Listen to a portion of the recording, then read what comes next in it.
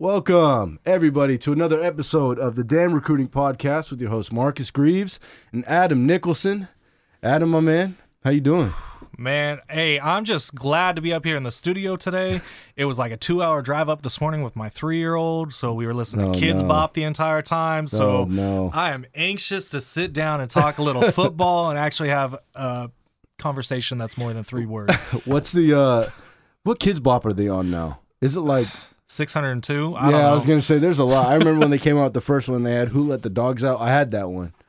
Yeah, I know. Hey. That's why I know I'm getting old. Hey, I had Jock Jams 1. Whoa. So I mean, so I don't even know if you remember Jock Jams. Nah. They were probably at like 22 when you were born. So you know.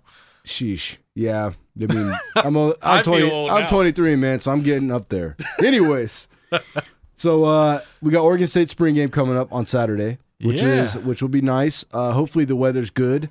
But it sounds like we will have some people there. We will have some recruits, and so I guess this can just lead us into the news and notes, man. What do you got for us? Yeah. So we got a couple new offers going out on the football side of things. Let me pull up my notes here. My bad. Let's actually start with women's basketball then. Yesterday, they announced the signing of Jelena Mitrovic out of Serbia. She's at 6'9" post that we've been reporting on her commitment for the last couple months, I do believe. We're still looking to talk to her more extensively, but big win, big coup for Coach Ruick and the women's program. She ended up choosing Oregon State over Iowa, Arizona State, and Rutgers. So she was, I think, rated as like the number 3 international baller for the 2019 class. So I mean, it's a solid addition to the program. Really gives them that true post presence down low coming into the program. Still probably needs to develop a little bit more in her game, but I mean, she kind of fits that mold of Joanna Grimick. So ooh, that's going to be nice, man. Yeah. And then moving over to the baseball side of things, taking a step back. Today's episode is going to be really heavily covered on football. We'll be getting out on that. So I'm going to be kind of keeping the news and notes short a little bit. Baseball, couple notes. We're going to talk about a couple signees here from the 2019 class. Cooper Herpy, we talked about last week. He threw his 3rd no-hitter in a row down there at Woodland High School in Woodland, California. He's actually on the bump today, looking to throw his 4th in a row. He's also getting it done at the dish as well. He's hit 6 bombs now in the air. So he's one of those kids we had talked about last week that pro scouts are really starting to own in on and evaluate to see if he's going to have the potential to go pro right out of high school or get up to go college route. So we'll be catching up with him here in the next couple weeks as we kind of transition from our football coverage to baseball. Another note, though, Drew Gilbert and him seem to be in kind of a competition. The season up in Minnesota where Drew Gilbert's at in Stillwater High School has been pushed back because, they're still getting snow out there. I don't know if you saw that, like after the Final Four, they got like another foot of snow. So they are just getting things going out there for the baseball season. He threw a no-hitter the other day, so him and Cooper kind of been going back and forth on social media about who's going to have more this year. Looking at men's basketball, they're expecting a JUCO guard, Sean Miller-Moore, this weekend for an official visit. He's 6'5", so kind of fits that off-guard spot. Can kind of do a little bit of inside-outside game. We'll be looking to catch up with him to get his thoughts on things as that visit wraps up. And then transitioning over to football, we had a few new offers go out over the last couple days. And we kind of touched on this a couple weeks ago, how they use this spring time frame to really evaluate where the athletes are at and who's developing, who might not be ready to take that next step and be a contributor. And we're starting to see that reflect on the recruiting trail as a couple JUCO offers have been extended. One to D lineman Alex Lemon. He's out of San Diego. He's currently an Arizona State commit. He's a mid-year transfer, so he'd be looking to get out of the JUCO ranks in December and making his way to the school of his choice. They're going to have an uphill battle kind of getting him to flip from his commitment from Arizona State. Then you look at the other side of the line. They went into Arizona at Sal Point Catholic and offered offensive guard Bruno Fina. He's a 6'4", 240 pounds right now, so he's a little on the lighter side. Really looking for him to grow into his senior year and probably a little bit of developing. He kind of reminds me of a Joshua Gray, who's gray shirted for Oregon State and is now down in his first spring camp right now. Has the frame definitely to add on the weight necessary to be competitive at the D1 level. But we'll have to, continue to see how he develops throughout the summer and into the fall. The last new offer that was extended went out to familiar recruiting grounds for Oregon State fans, Mission Viejo, California. That Mission Viejo program produced JoJo Forrest and Akili Arnold, who signed with the 2019 class. 2020, they already offered Keanu Tanuvasa, who's a big D tackle. And they went back there and they offered just the other day strong side defensive end Lance Kennelly. And they're his, 6th offer, something like that. 14th offer. Joining the ranks of like Utah, Boise State, Colorado, some other Pac-12 programs there in the mix. Just talked to him. He's really excited about the offer from Oregon State and really feels like even though they might be perceived to be late to the party in offering him, he's going to give them a strong consideration moving forward. And we're already working to get up to Corvallis to really take in everything because he's heard such good things from JoJo and Akili and Keanu Tanuvasa, who had visited last week. So promising. We'll have to see how that plays out here over the next few weeks, though. Absolutely. I just think, like you said, in the springtime, you could tell who the coaches think are going to need a little more development or what position groups, because when you extend the offer out, especially if it's a JUCO guy, I don't want to say it's bad news because it's certainly not. It's just the fact that they understand what their situation is, which for people who don't know, that's something that I know for a fact that when I played, they didn't do a great job of with the last staff, is understanding what they needed to get at a certain time and then, kind of in a way bulking up that position group. Instead, they were kind of like, okay, well, let's just hope this guy can step up to the plate, which Definitely.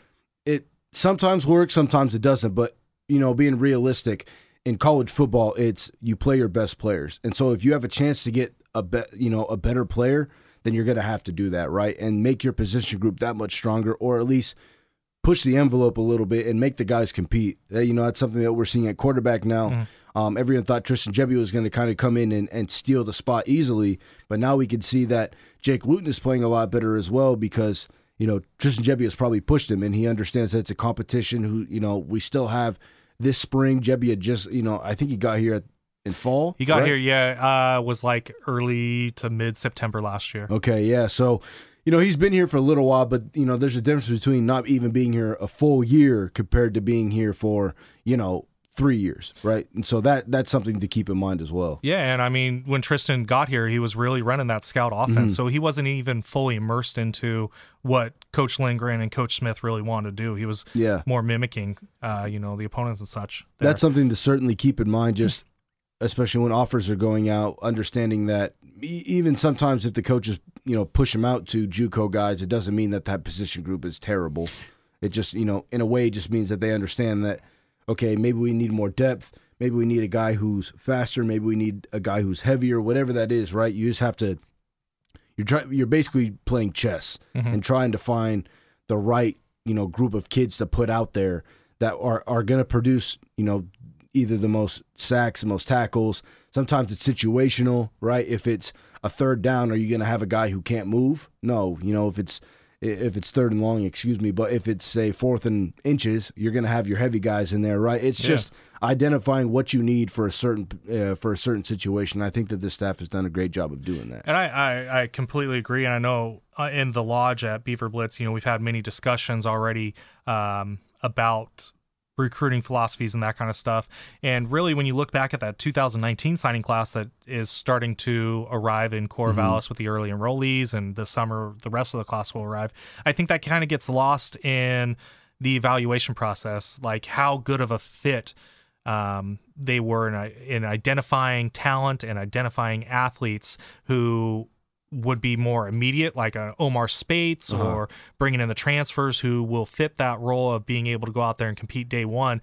And then also guys, complementary pieces that, might not have that immediate impact part to them, but they have a high upside where they can continue to develop over the next couple years before they're expected to be contributors. Right. Guys like Ryan Franke and Michael Urquhart out of SoCal, or and Alex Austin, who probably needs to add some weight, or JoJo Forrest. Yeah. Some of those guys, they have extremely high upside, but you got to give them that time to really get into the program, develop, get acclimated to the pace of D1 football. Right, and I think something that not a lot of people understand completely is, these are, 17 to 18-year-old kids. You come in going up against 22 and 20, sometimes even 23-year-olds, right? You're going up against guys who are older, stronger, faster, understand the game, and have been there, right? So you don't come in and play right away unless you're really that next level kind of guy. And that's something to keep in mind, because it's so hard to adjust. And I went through it just like everybody else did, right? I was,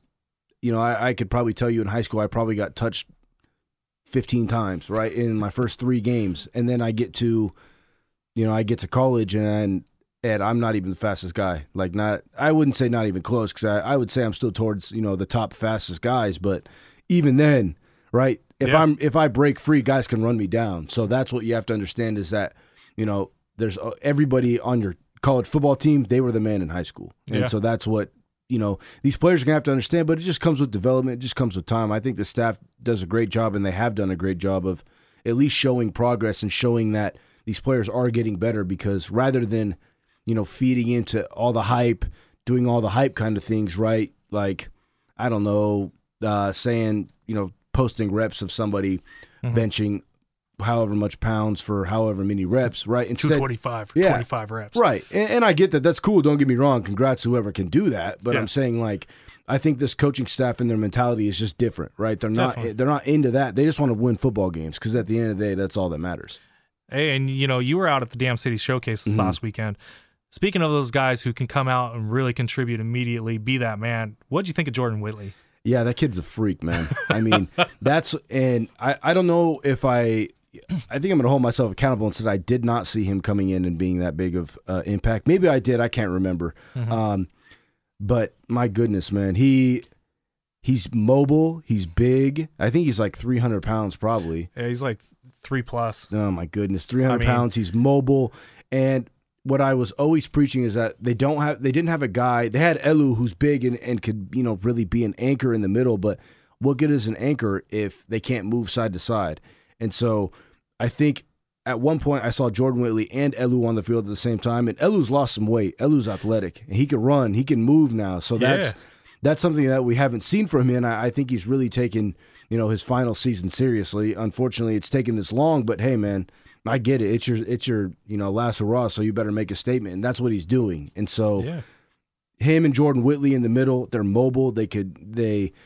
The biggest thing, if you could run sideline to sideline at 300 pounds, you're going to be a pretty damn good player. And that's what they've done. And, some people said, and even myself, I was like, is the defensive line really this good? Or is the offensive line, have they taken a step back? But at some point, we have to finally give them credit. I think a lot of the time we question them too much. Out of everybody, I would say it's me who questions them the most. But, Jordan Whitley and Elu, they looked like next level players, and they look like guys that Oregon State hasn't had in quite some time that can really make a difference on the defensive line. So it was a refreshing sight. It was cold in there, so I was, I obviously wasn't probably in the best mood being out there, but man, it was good. But it was good to see the defensive line have some life and have kind of a heartput. Hey, you don't gotta lie. Angie told me you guys were up in the press box the entire time, so it wasn't that cold. Come on, now. Exposed. Shots fired.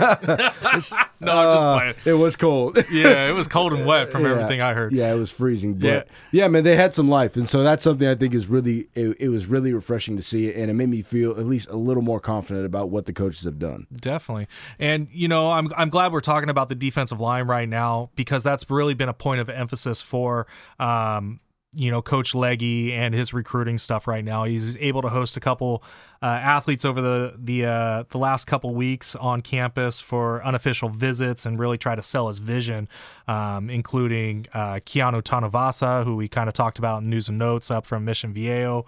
And another one of their top targets is defensive end Deshaun Lynch out of Folsom High School, the powerhouse down there just outside of Sacramento. they're consistently ranked in the top 25. Lynch had a good time up here this last week. He was up Friday on campus, wasn't able to take in practice, but was really rolled out that red carpet while he was up here. And then he went down to Eugene, spent Saturday down there.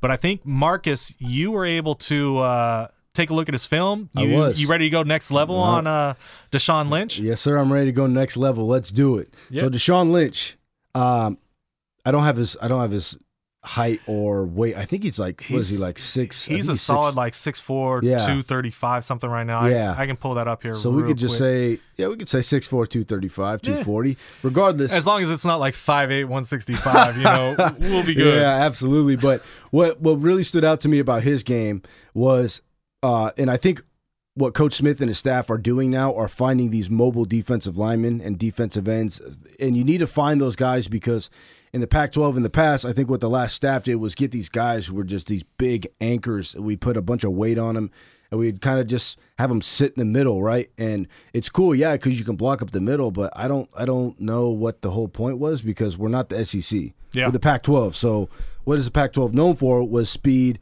and athleticism. Spreading the field. Yeah, guys are going to spread the field, and they're going to attack the edges. So this coaching staff wanted to get guys who run side to side, and I really think Lynch is that guy. He has the size. He really reminds me in a way of Scott Crichton. Scott Crichton could do those kind of things. He was big. I would say he was bigger, but he could move side to side. But Lynch he's really good with his hands. He really is great with initial contact. He's fast into the backfield. He can explode off the line in that stand-up 2-point position and really get in the backfield. And what I really liked is he might not get the sack every time, but just that constant kind of annoying bug in a quarterback's ear, that plays a big part because every single time he, at least from his film, and this is something that we don't always think about, and especially me, is, okay, you might not get the sack every time, but he kind of has that little nastiness in him that every time he gets the chance, he's going to hit the quarterback. Yeah. And not a lot of guys do that, right, with the new flags or with the new penalties, but that's what I like. I like guys who want to hurt the quarterback. Defensive line, it sounds bad, but it's true, right? And he has that. And in his film, there's plenty of times where the quarterback was, he got the ball out right before he was able to tackle him. But, man, he still laid a massive, mean hit on the quarterback. And those are the kind of things I think that really build up your defensive line. You'll have nastiness. You can have explosiveness, some fast guys that can run side to side. Say they do a stretch play to the left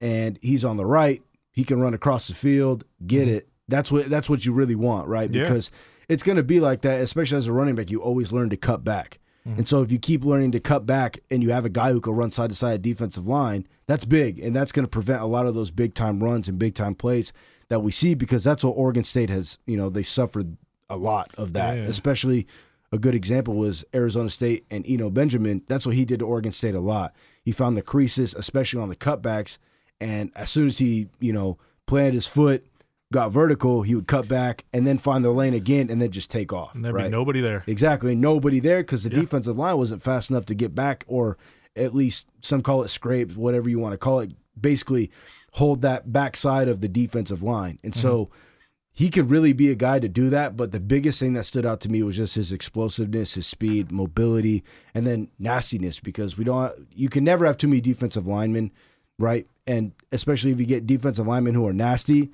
and you just I think that's a lot of what the Fiesta Bowl team had, was some nasty defensive linemen. The president's there. Exactly, and that's what you need. And so you get those guys to get in a quarterback's face constantly, and it's going to make a quarterback uncomfortable. And more importantly, it's always going to have him thinking a little too much and thinking a little extra, saying, okay, maybe I have to get the ball out a second faster because I don't want to be hit and take the sack. And that stuff really plays a big part in, why some defensive linemen are good and why some aren't, right? If as a group you could do that, then you could, if you could terrorize any quarterback, you guys are going to be good. You'll be set up to be a very successful group. But I do want to see improvement from him.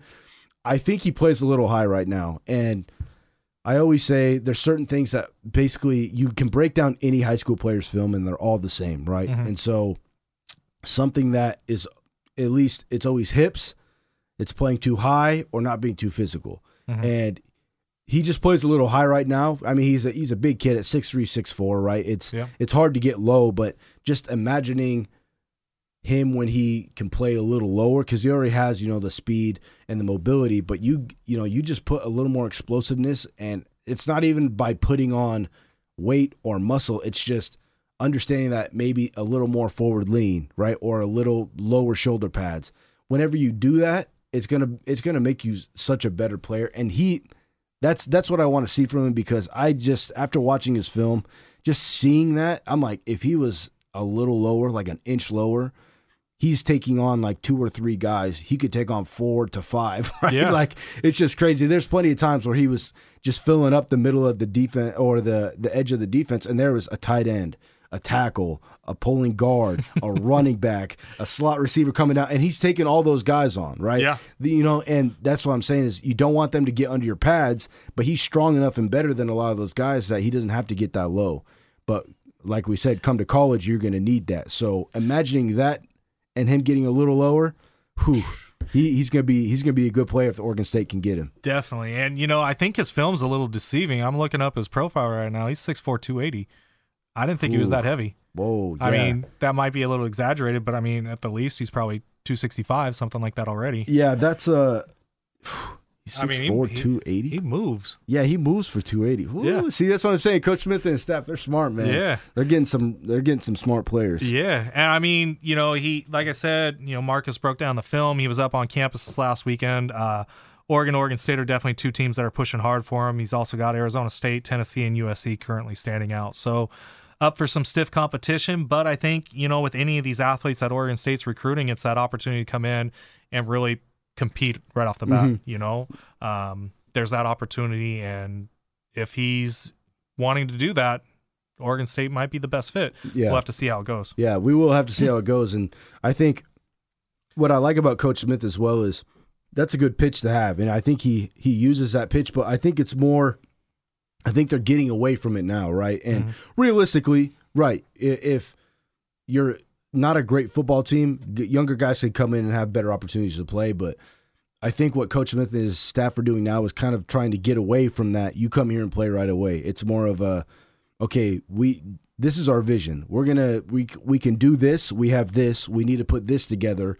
But the end result obviously is A, B, or C, right? Yep. Whatever it is. But I think they're really going away from and to me, it sounds a little bit like settling. Like, okay, you can go win a bunch of games, or you can come here and play right away. Right. And that's what I think they're starting to get away from, it sounds like.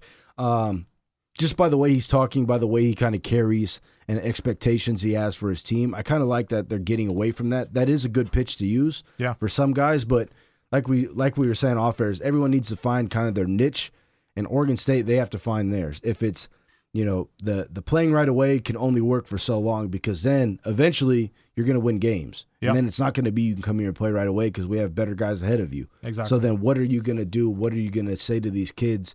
And what vision are you selling them, really, that they're going to come here and really see it and be like, okay, Oregon State is a place I want to go.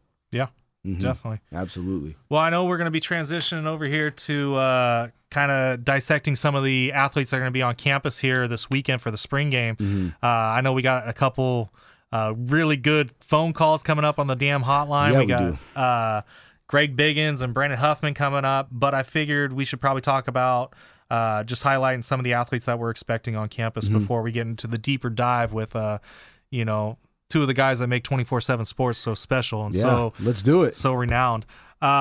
So this weekend, it's kind of it's going to be a big recruiting weekend. A lot of local prospects going to be on hand from throughout the Pacific Northwest, but there are definitely some athletes that are high up on the coaching staff's wish list per se. Last week we talked about quarterback CJ Stroud out of Rancho Cucamonga. He's expected to be on campus this weekend. It's believed he's kind of the number one quarterback on Coach Lindgren's list right now. You were saying last week, Marcus, he really kind of compares to a Marcus McMaryion coming out of high school. He does. Right? Just a guy that, he might not have the strongest arm. Not saying he doesn't have a strong arm, because he does. It's just when you find certain guys that they might not be absolutely, amazing in one certain category, but they're pretty damn good in all their categories, right? So that's just flat out being a baller. And I would almost rather take a flat out baller than take a robot, right? Just a quarterback Definitely. that will just sit back there and kind of, say, okay, I'm going to read my 1. Okay, now my 2. Now my 3. I'm going to count to 3. And if he's not there, I'm going to throw the ball out of bounds, or I'm going to take, I'll take the sack, right? Yeah. At some point, you're going to want to be like, okay, check my 1, 2, 3. Okay, nothing's happening. I'm going to move, I'm gonna escape. I'm going to escape. Try to buy some time for the receivers to get free. If not, I can take off and run out of bounds, pick up a couple extra yards, right? Mm-hmm. You just want athletes and playmakers, and he really reminds me of that. Definitely. And he'll have the opportunity to kind of bond with a running back, potential backfield mate, and running back Marshawn Buchanan out of Adelanto. I know both of these athletes, Greg Biggins is going to be able to talk more extensively about, but Buchanan is really kind of an under-recruited guy right now. He might have, half dozen offers or so, but he's from Adelanto, which is a really small town outside of the Inland Empire down there in LA area. So he kind of, in a way, you don't want to label him as being kind of under the radar because he's in such a densely populated area, but he might be a sneaky guy to kind of get up here and fit that mold of potential big time backs at Oregon State. He's already 5'11", 190, something like that. Whew. And he had huge production last year. I think he broke the 2,000 yard mark from rushing yards and such, and I think he had 30 touchdowns or something like that. But definitely the ability to kind of pair them both up on campus might be a good selling point, and hopefully they'll be able to really sell that vision for them when they're up here this weekend. Absolutely. And if we kind of look at the Bay Area recruits and kind of more local recruits, you got I guess we should highlight linebacker John Miller, the first and only Beaver commit so far. He'll be on campus, hopefully be able to do some peer-to-peer recruiting and help sell the vision of the coaches even when they're more occupied with the spring game. Another in-state kid who's going to be on campus, Jason Walling, Jr. He's a legacy athlete out of McNary High School there in Salem. He's got 5 offers. Just talked to him last night. He is really excited to get down to campus just to see kind of the progress that's being made through this spring. And that's something that especially the defensive coaches right now are really hammering home on the recruiting trail. Hey, don't judge us off of last year's production. We're making growth each and every day we're out there. Yeah. And even over this last month, Jason was one of the first guys to get onto campus during spring camp. Hey, we've made a lot of growth just in this last month in spring camp. And so that's something he's really looking forward to seeing as well. Another big-time athlete that's going to be on campus, I do believe he's a top 100 athlete right now, rated by 24/7 Sports. He's a 4-star. He's the 28th best defensive tackle, Jamar Sakona, out of Marin Catholic, there in the Bay Area, 6'3", 305. Big time target. The Beavers were his first offer. He's from the same high school as former Beaver quarterback commit Spencer Petras, who ended up flipping to Iowa there late in the process when Coach Smith took over. But they've been able to develop this relationship with Jamar, and we'll have to see how they stack up this weekend. And anytime you get a kid on campus, it's an opportunity to show them what you're all about. He's got some big time offers, Nebraska, Oregon, that kind of stuff, who we might be looking more in depth at right now, but getting him on campus, you have that opportunity, and we'll have to see how that goes. The last kind of big high-profile kid that's expected on campus this weekend is quarterback Jay Butterfield out of the Bay Area as well. I'm sure Brandon Huffman will be able we hope he'll be able to talk a little bit more about Jay this afternoon. He's at Liberty High School there in Brentwood. Big kid, 6'6", 180, but he's not one of those pocket passers like the robots that you kind of see. He has some mobility to him, able to escape the pocket. He's a top 50 athlete right now, according to 24/7 Sports. He is a legacy to Stanford, so his dad played there, so we'll have to see how that kind of plays out. But again, get him on campus, show him what you're all about. Absolutely, that's what you have to do. You have to make him feel at home, right? Yep. And it's not like a car dealership, right? Oregon State's not going to flash you into really saying, oh, okay, this is the place I want to go, because realistically, that's just not it, right? It's and I think a lot of people think that that's what recruiting is all about, but it's not. It's just if the kid feels like it's an opportunity that is going to benefit him more at one school than the other, then you can't really be mad at him for it, right? But the more that you kind of just show him that Oregon State is the place that he belongs, that he's going to be taken care of, then I think these kind of kids are going to want to be there, right? And that's really the most important thing, because at the end of the day, we always say the recruiting pitch, like, how are you going to pitch it to them? How are you going to do this? How are you going to do that? But at the end of the day, it's winning games. You win games, people want to play, right? People want to play for you. So if they see that, you're primed to have a good season, you're primed to have a good next couple of seasons, then they're going to want to play. And that's why I have a lot of confidence in Coach Smith and his staff, because it might not be, selling themselves like that, on social media, on uniforms, but what they can do is sell you on showing you progress, and then eventually, hopefully, it comes to winning games, because at the end of the day, that's what gets fans in seats. Definitely. Mm-hmm. But hey, don't take our word on it. I mean, we're going to move over to the damn hotline, I think, right now. Yeah, absolutely. I think we got Greg Biggins coming on Greg first. Biggins. So, yeah, we'll give him a buzz. Yep, we got Greg Biggins, and we'll have Brandon Huffman. Our first guest on the damn hotline is Greg Biggins, 24/7 national recruiting analyst. Greg, first of all, we want to say thank you so much for hopping on the damn hotline, my man. We appreciate it. Hey, man, my pleasure. Always good to talk about those damn Beavers. How to say that? Yeah, I don't cuss much. That just came naturally. I don't even swear, but it just came out. It sounds good, man. We like the flow with this. Sounds good. Maybe we could just start calling them the damn Beavers. Hey, whatever works, Hey, dude, we got to get some wins, but we'll call them whatever they can, whatever we can, right? Yes, sir. So, Greg, you're down there in the LA area, kind of, you've been in the business for a long time. Kind of, what do you see in Oregon State down there right now? How are they? What's their impact? What's kind of the word of mouth down in the LA area about them? Yeah, no, I think it's positive. I think Jonathan Smith's come in and a lot of energy. Good staff. Michael Petrie's a former SoCal guy, so he's kind of been the lead recruiter on a lot of the players out here, and he's very well liked, very well respected, works hard. I actually covered Michael when he was a player, so kind of shows how old I am in this business. But no, it's been, like I said, it's been very positive. Everything you hear from going on the visits, unofficial trips to Oregon State, and a lot of I haven't heard really anything negative. Again, the only thing you'll hear is, hey, let's get some wins, right? You just want to see that on the field success. But from a recruiting standpoint, and just from how hard the staff is working, I think they're doing a lot of good, connecting well with players and coaches and families right now. I always think that the connection between a player and the coaches is extremely important. Do you think, because just what I've seen, it looks like Coach Petrie is kind of the personality of this coaching staff. Can you you talked about it a little bit, but what do you think stands out about Coach Petrie the most that really makes kids connect with him? Because, I've had a chance to talk to him a couple times, and, when we see each other, we'll say what's up, but there's just something about him. He kind of radiates this positive energy, man. So could you just talk a little bit about what you think Coach Petrie brings to just the recruiting table, I should say? Yeah, just a good dude, just a good guy. He's not fake. Kids are smart. I think this day and age, recruiting has drastically changed in the last, 20 years from when I kind of first started.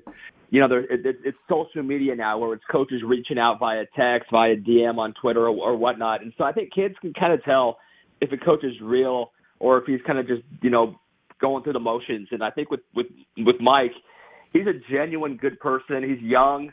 So he, kind of can speak their language. He's not one of these old guys that's trying too hard. You see a lot of, yeah. I'm not going to name names, but you see a lot of older coaches who'll try to talk in an accent or just be, it's just kind of lame. Whereas Petrie, man, he's just genuine. He's real. And I think, and I think the biggest thing with Michael, he works hard. He works hard at it. And you got to be a coach this day and age. I'm not sure I'm a big fan of it, but like every kid wants as much love as possible. Keep hearing that, they're showing me a lot of love. Like kids are going to pick a school based on how hard you recruit them, which again, I'm not a huge fan of that, but I guess you kind of have to keep up with the Joneses. And so with Petrie, man, he works hard and talks to a lot of kids and say, hey, who's recruiting the hardest? And you'll often hear Michael's name. So he's really getting after it. And, I think he's doing a great job. And it probably helps that he knows the LA area so well. He grew up down there, went to school down there, UCLA, and has really come up through the same ranks. So he's really relatable in that sense then as well. So the word relatable, I think, is key right there. He's easy to talk to. He's you hear a lot of kids say, he's not just about football with him. We can talk about life. We can talk about, our issues, our problems. So, no, I think that's what it's all about. You got to be relatable, and you got to kind of build that connection, that bond with the kids, and he does a really good job with it.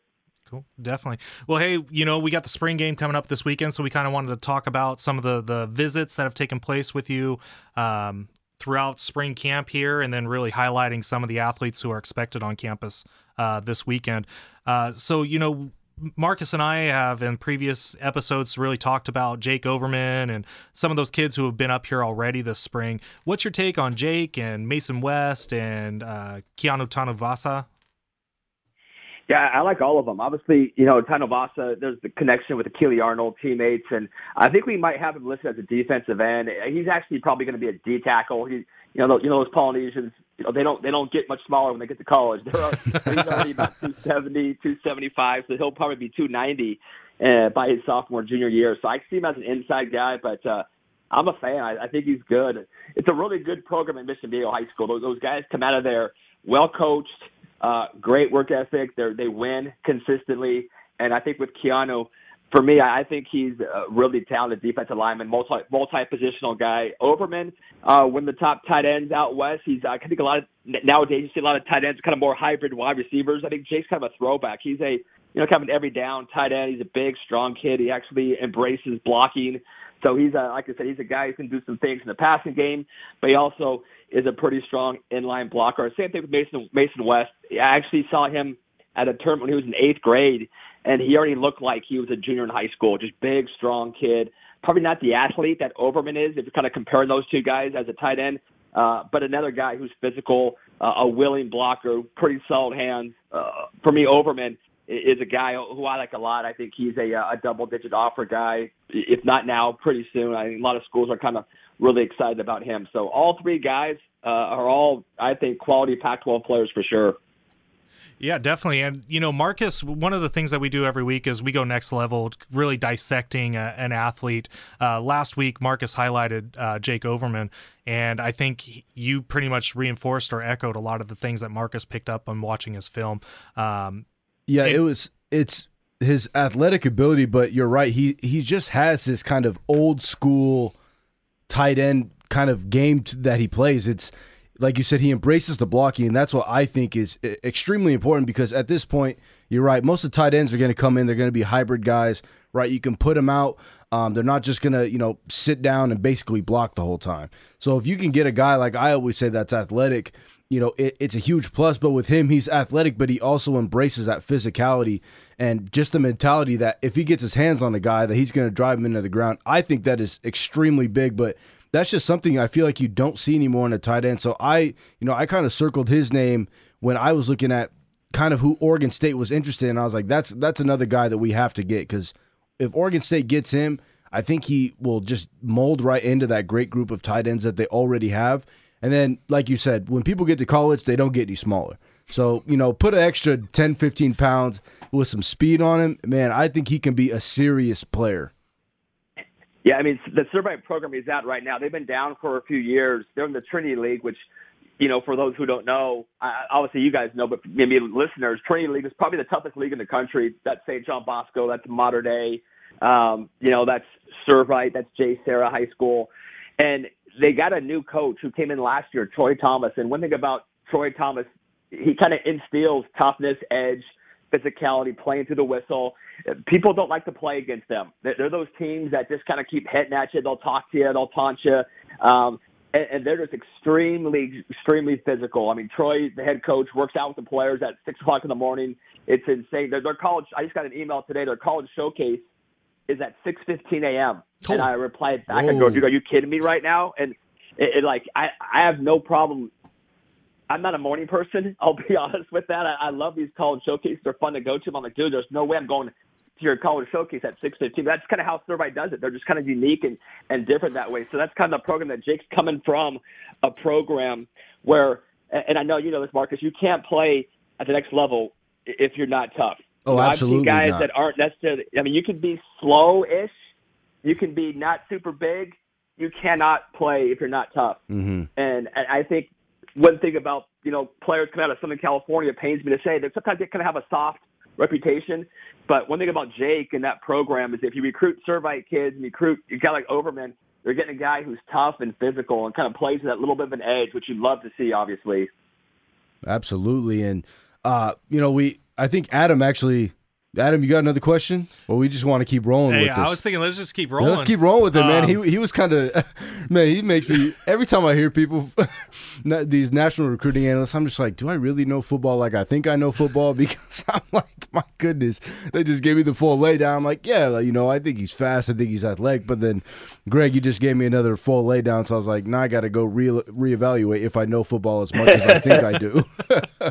But we'll let you keep rolling, man. Adam, what do you got next for him? You brought up Mission Viejo and kind of the program right there. I know this weekend some 2019 signees are going to be on campus as well, and Alex Austin and JoJo Forrest.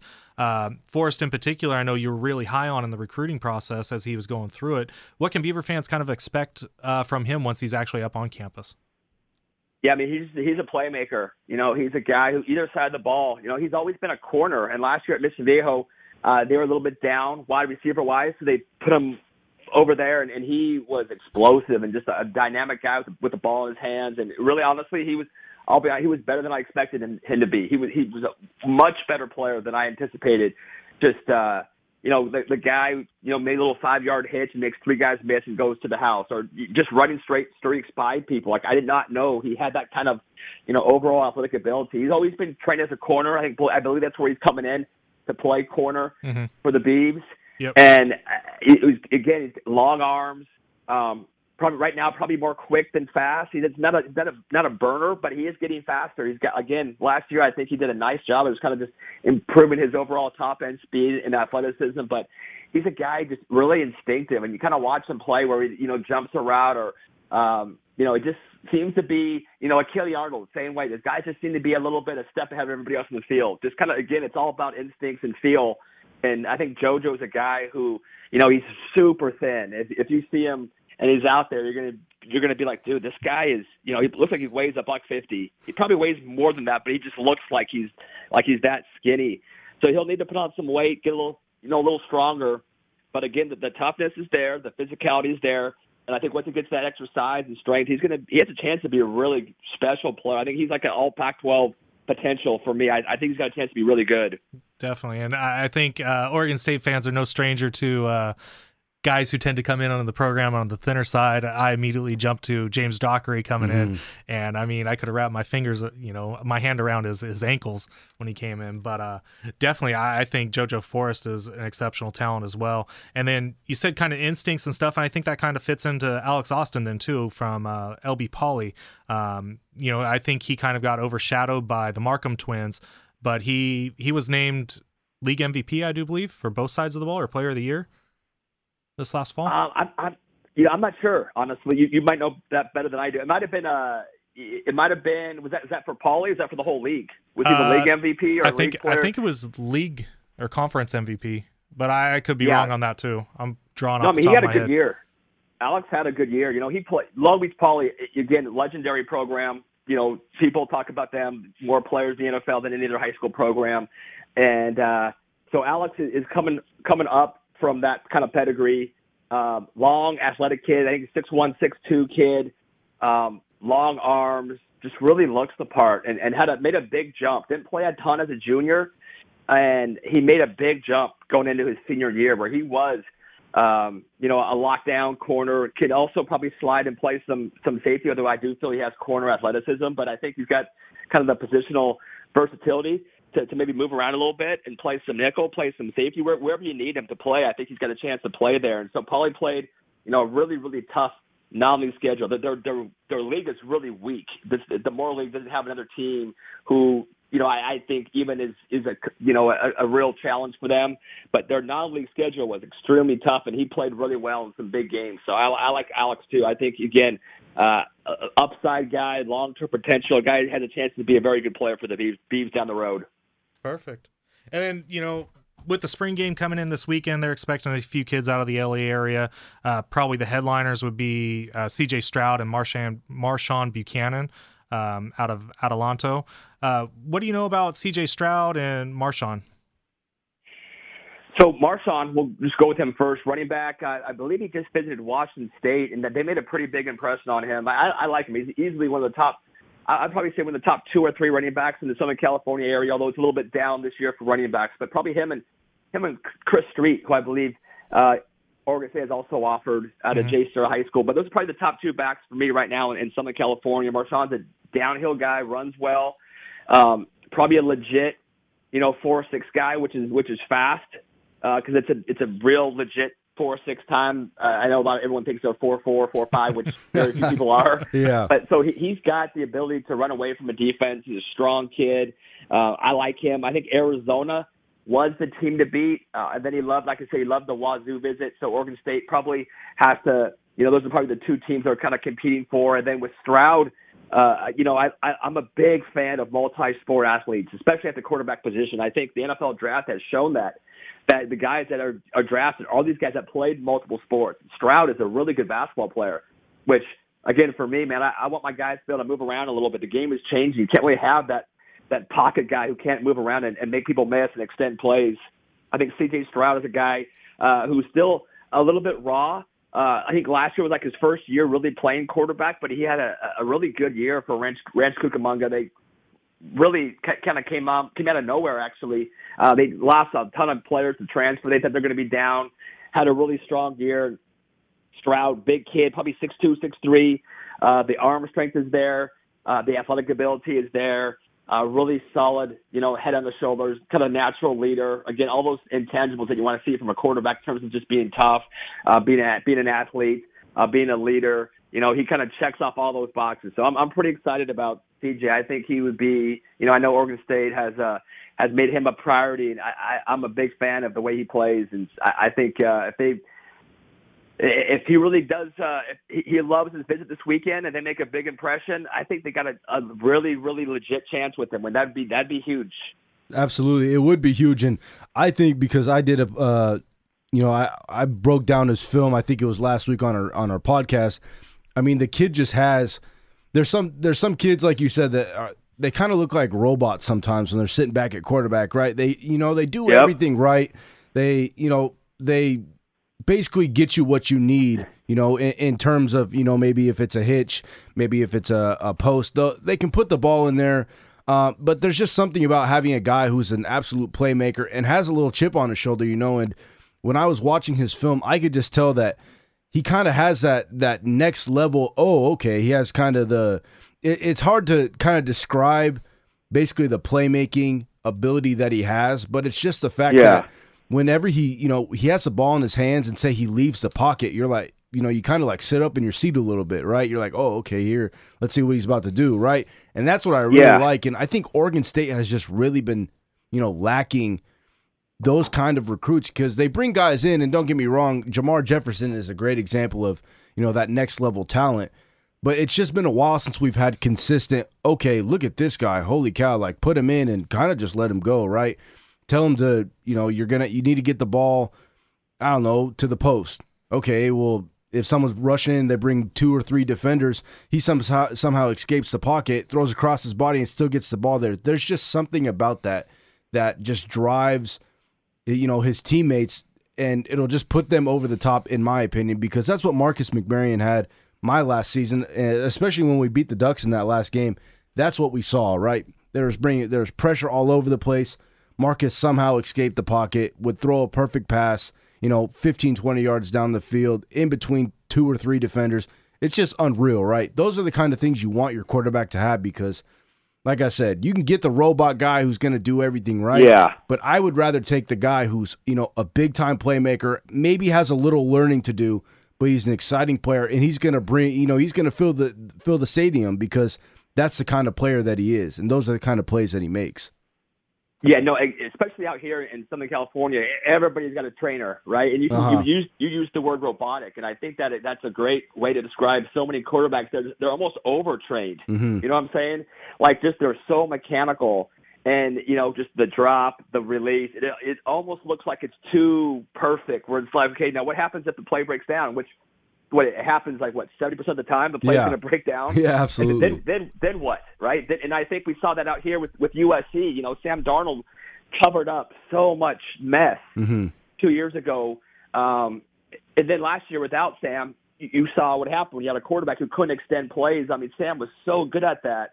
You know, and again, I think I'm not comparing Sam and CJ, but again, Sam was a 3-sport guy, a basketball player, a tough guy, an athlete. He wasn't overtrained as a quarterback, so you kind of almost want those guys to just be able to go off of their instincts at times and just make a play. If that guy comes off the edge, make him miss. I don't care if you throw it sidearm. Get the ball to the receiver. Right? It doesn't have to look pretty. Just get the ball there. Yeah. Make a guy miss, extend a play.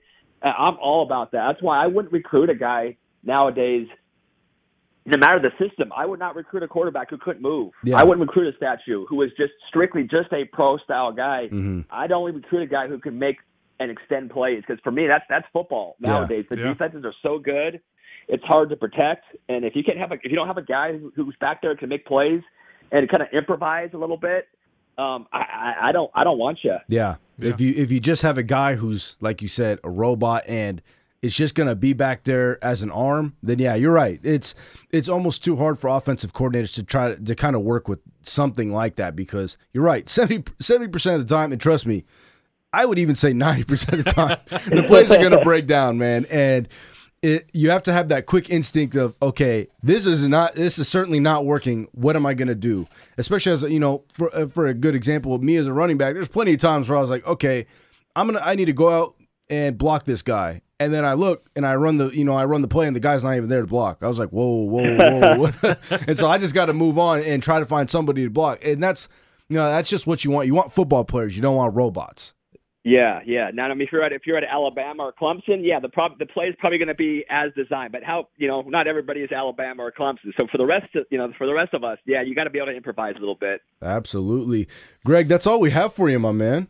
You kind of just. We were shooting for. We usually shoot for like 5 to 10 minutes, but I was like, we just got to let him go, man, because he's killing it right now.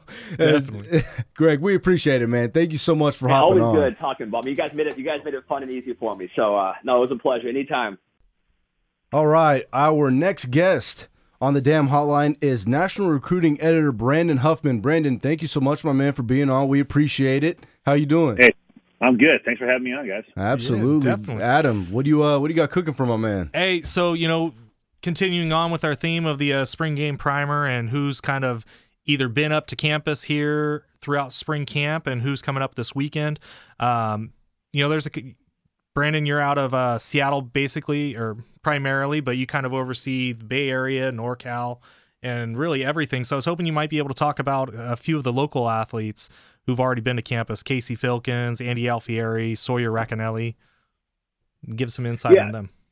So, obviously with Casey Filkins, they were the first Pac-12 school to offer him. He's one of the more dynamic players in the Northwest and certainly in the state of Oregon, the 6A Player of the Year, helping Lake Oswego win the state title.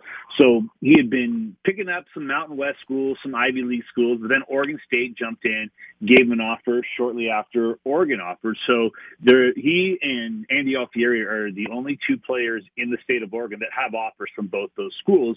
But Oregon State was the first to offer both of them. Obviously, they've got ties to Alfieri with his dad being along. I think his older brother played there as well. But with Filkins, it's a matter of, does he want to go? And at Oregon State, he'd have a chance to probably get on the field early. Oregon recruited some guys similar to him in the last class, but I think he'd have a great opportunity to play at Oregon State. It really seems personality-wise like he meshes really well with Michael Petrie, with Jonathan Smith, and his personality-wise, I think he'd be a guy that could really flourish at Oregon State. Alfieri, we have him as the number one player in the state of Oregon on 24/7 Sports. I think that he could play on either side of the ball. He could be a fullback, a power back, a play linebacker, a lot like Joey, his brother that was at Stanford, was in high school. I know that Stanford's looking at him as a fullback, but I think most schools liked him as a linebacker, and that's where I think he's best suited. So I think Oregon State's in a good spot with both of those guys. I do think that,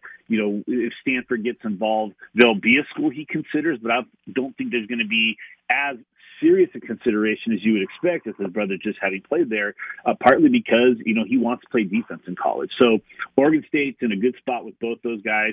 Sawyer Racanelli, they were in a great spot until his recruitment kind of blew up in the last couple of weeks. The kid is a freak. Hey, this is Marcus's guy right here, Sawyer Racanelli. Oh yeah, I gotta call his high school state championship game. I gotta call a couple games for him this last year, and My goodness. I was like, is there a reason why this guy doesn't have any offers? And then as soon as I said that, after he finishes the first game, he gets all these offers. And I was like, yeah, Oregon State has to get him, man. He's a freak. Yeah, and I think he's a guy that I could probably make a compelling case that he's the best Friday night football player in the state of Washington in what is a really good group in 2020 and 2021 in the state. I think he gets forgotten up in the Seattle area because he's down in Southwest Washington. But, what he did to Archbishop Murphy in the first game of the season or the second game of the season, then what he did in the state championship game where, you saw him, he just did it all. I don't think the guy came off the field, played quarterback, played linebacker, played receiver, just did it all and carried his team. And I always say, like, the highest compliment I can give a player is he's just a football player. And to me, that's the guy that he may not be the sexiest player, he may not be the fastest, the flashiest, but if I'm playing a game on Friday night or I'm playing a game on Saturday afternoon, I want this guy on my team because he knows how to make plays when the plays need to be making. A guy that some schools like as a linebacker. I think he's a phenomenal receiver. I love him as a pure pass catcher. He's compared a lot to Cooper Kupp. I think for reasons that he's a smaller town guy, smaller level player, receiver, but I think he's a better all-around football player than Cooper Kupp was at the same stage. And I think his recruitment is showing why schools like him now. They've seen his ability to play on both sides of the ball. So Oregon State got that early offer in, but he's since added an offer from UCLA, Michigan, and Washington. And that's when you're kind of getting big when Michigan comes out this way to offer a kid. And early on they offered a lot of guys out this way, but they've been a little bit more diligent and deliberate in who they've offered out west the last couple of years under Harbaugh. They don't necessarily go to those small town places very often, but that's the kind of ability that I think Sawyer Racanelli has shown them to have. They also like him as a linebacker. Yeah. How do you think things kind of play out for Sawyer? I mean, have you talked to him about his decision time frame and official visits and that kind of stuff when he'd like to take those? Yeah, I actually just talked to him this week after he landed the Washington offer, and he had visited Washington State and UCLA in the last 2 weeks. And right now he's targeting, potentially early fall. He's hoping to take at least one visit this spring officially, and then a couple in the fall so he can check out some game days. I think he's going to end up with, probably 6 to 8 more offers by the time the spring evaluation period's over. I think with schools coming to check him out, getting a chance to see him in person, seeing that he's every bit as big, the 6'3" that he's listed at, I think that's going to, with Washington offering him and with Michigan offering him and some of these other programs, Washington doesn't throw out a lot of offers to in-state kids or kids, period. And Michigan, again, I think that's going to open the doors for a lot of schools out west and even some national programs to get into Vancouver and make that drive over to Hawkinson, check him out, and go see. And I think he could end up with more offers. And I think you'll end up seeing him take this process a little bit further along, much like Darian Chase did a year ago. Out of Union, ended up with more offers as schools got a chance to see him, and then decided, hey, I might as well take some visits and see, which of these schools is the best fit for me. Definitely. So kind of shifting gears then as to some of the prospects that we can expect to see here on Saturday in Corvallis. They're expecting a big defensive tackle out of the Bay Area, Jamar Sakona, and quarterback Jay Butterfield out of the Bay Area as well, and then some of the in-state linebackers and Junior Walling and the Beaver commit John Miller. How do you see that kind of group? What are your observations about them? I think, like Jamar Sakona, he is probably, top 2 or 3 defensive linemen in Northern California in this class.